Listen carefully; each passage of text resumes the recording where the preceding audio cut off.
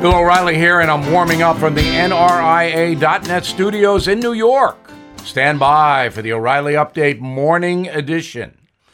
On this Friday, boy, that President Biden has been feisty this week, has he not?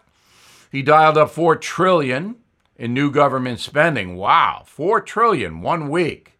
$2 trillion for COVID relief, $2 trillion to save all of our lives by defeating climate change or something. I'm not sure. Neither Mr. Biden nor his climate guy, John Kerry, were clear on how the USA will stop the warming madness if China and India will not cooperate, and they will not. So maybe the $2 trillion allocated by President Biden is bribe money. Anyway, old Joe doesn't seem too concerned with allocating $4 trillion in a couple of days. Hey, you only live once, right, Joe? Of course, you and I will pay dearly for Mr. Biden's spending spree, which has only just begun, as the Carpenters once sang. Say it ain't so, Joe. You're going to spend more government money than even Barack Obama did, and he broke the record. But to be fair, Donald Trump spent trillions as well. All of this is going to have to be paid for on the backs of hardworking Americans. First up, a higher gasoline tax.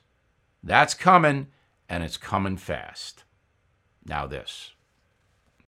Hey guys, it's Vivek Ramaswamy here, inviting you to listen to my podcast, Truth. We just relaunched it after the campaign, and we are already riding up the podcast charts. Here's why. I think that hard, in-depth conversations about the tough issues is the only way we're going to get this country back. Because make no mistake, we are currently in a war for the future of America, and you cannot win a war unless you're willing to speak the truth. If you want standard conservative talking points, this podcast is not for you.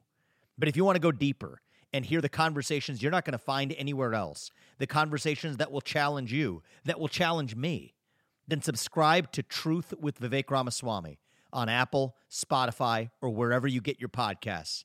And I promise you, you're going to cover terrain that you're not going to hear elsewhere. That is the Morning O'Reilly Update. More analysis later on.